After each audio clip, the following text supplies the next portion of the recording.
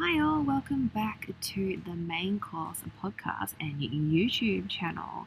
Now today I'm going to be covering what a course is and what it is not. Now if you jump on the YouTube channel and you see a link to this video, you will see a wonderful PowerPoint presentation which I have prepared and am showing while this recording is happening. So if you want to get a bit of a visual element to your learning today, you can check out this exact podcast with the slides and the beautiful design that I created at the same time on YouTube. But for those of you listening to the podcast, don't you worry, I will be talking all the way through so you can listen to my lovely voice and enjoying learning about what a course is and what it's not.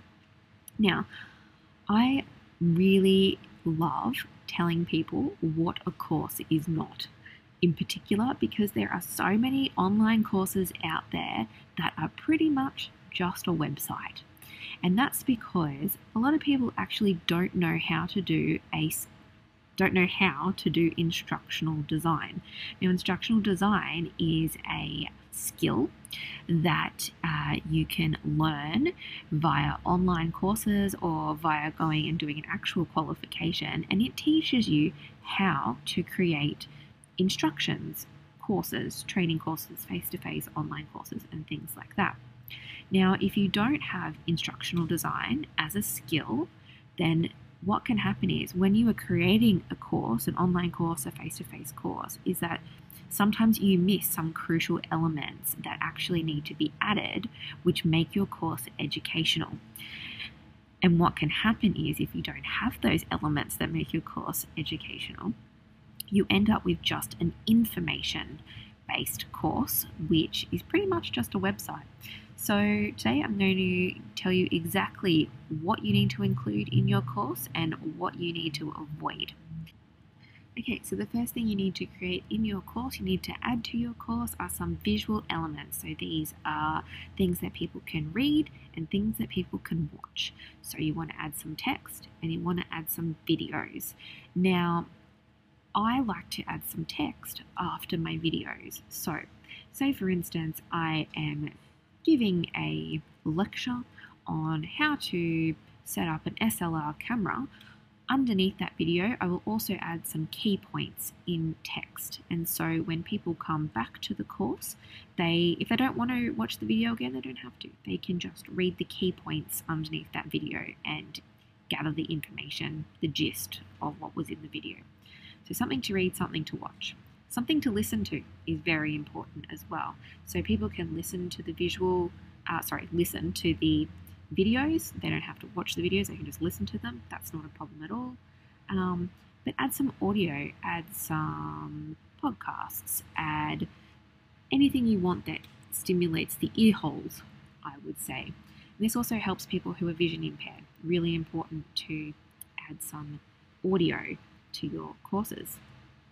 The next main thing you need to add to your online course are some activities. Now, these activities will reinforce what you have just taught your students.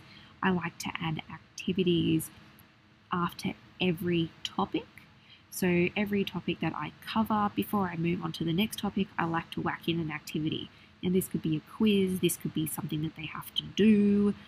They might need to do a reflection, they might need to answer some questions, they might need to, look at their budget, whatever it is that I'm teaching them, that is an activity that they need to do. And this reinforces what they've just learned in the topic.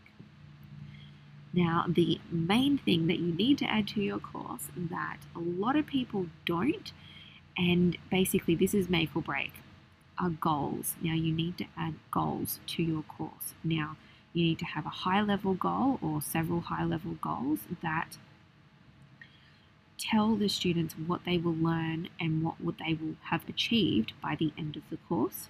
And you'll also need some goals per module. So if you've got 5 modules, you're going to have 5 sets of goals. And those goals will be what the person will achieve by completing your module. Adults love this. We need to know why we're learning something and how we're going to learn it and what we're going to achieve at the end. Super, super important. So the main things that you need to put in your course are visual elements, auditory elements, kinesthetic elements, which are the activities and goals. Now let's move on to what you should not put in a course.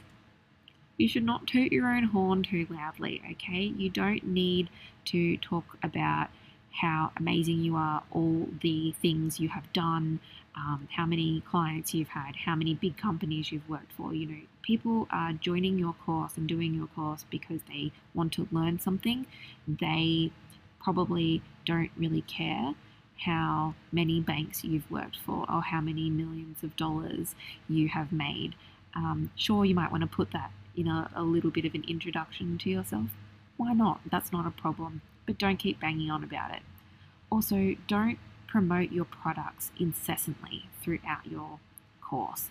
People are there to learn, not to buy. All right, the next thing you should not add to your course is just reams and reams and reams of information. We do need text, we do need some written word in your course, 100%. But if your students have to spend hours and hours and hours reading, you will lose them. So think about how you can display information in interesting and exciting ways rather than getting them to read 10,000 words. Which brings me to, don't let your students get bored. As an online course developer or whatever it is that you are, if you're creating an online course, it is your job to make courses as interesting and as exciting as possible. Make them colorful, make them happy, put videos in, put funny photos in. You know, we love TikTok nowadays. I don't know about you guys, but I'm totally addicted to TikTok. And those 30 seconds that I watch someone doing a crazy dance or a dog doing something funny are just so joyous for me. So you need to think about adding those to your online courses. How can you make it exciting, funny, and educational at the same time? Also, when you do add something funny or happy to your course, you are storytelling, which really helps ingrain knowledge into people's brains because we learn by stories. And the final thing you should never have in your online course is making your students confused. Don't confuse them. They shouldn't have questions at the end. You know, just answer their questions throughout the course. If you say you're going to teach them something, teach it. If you think they might have a couple of questions afterwards, put your email address in there, you know, so that they can access you and ask you those questions. But really, no confusion should be had in your online course. You should be writing it as plain as day so that the layman can understand it. So that's it for what a course is and what it is not. If you have any questions, if I have not been clear in this podcast today, please message me and get in touch with me via the podcast, via Instagram and Facebook. I want to answer all your questions in regards to online courses, so feel free to hit me up and ask those questions. And happy course creating. Thanks.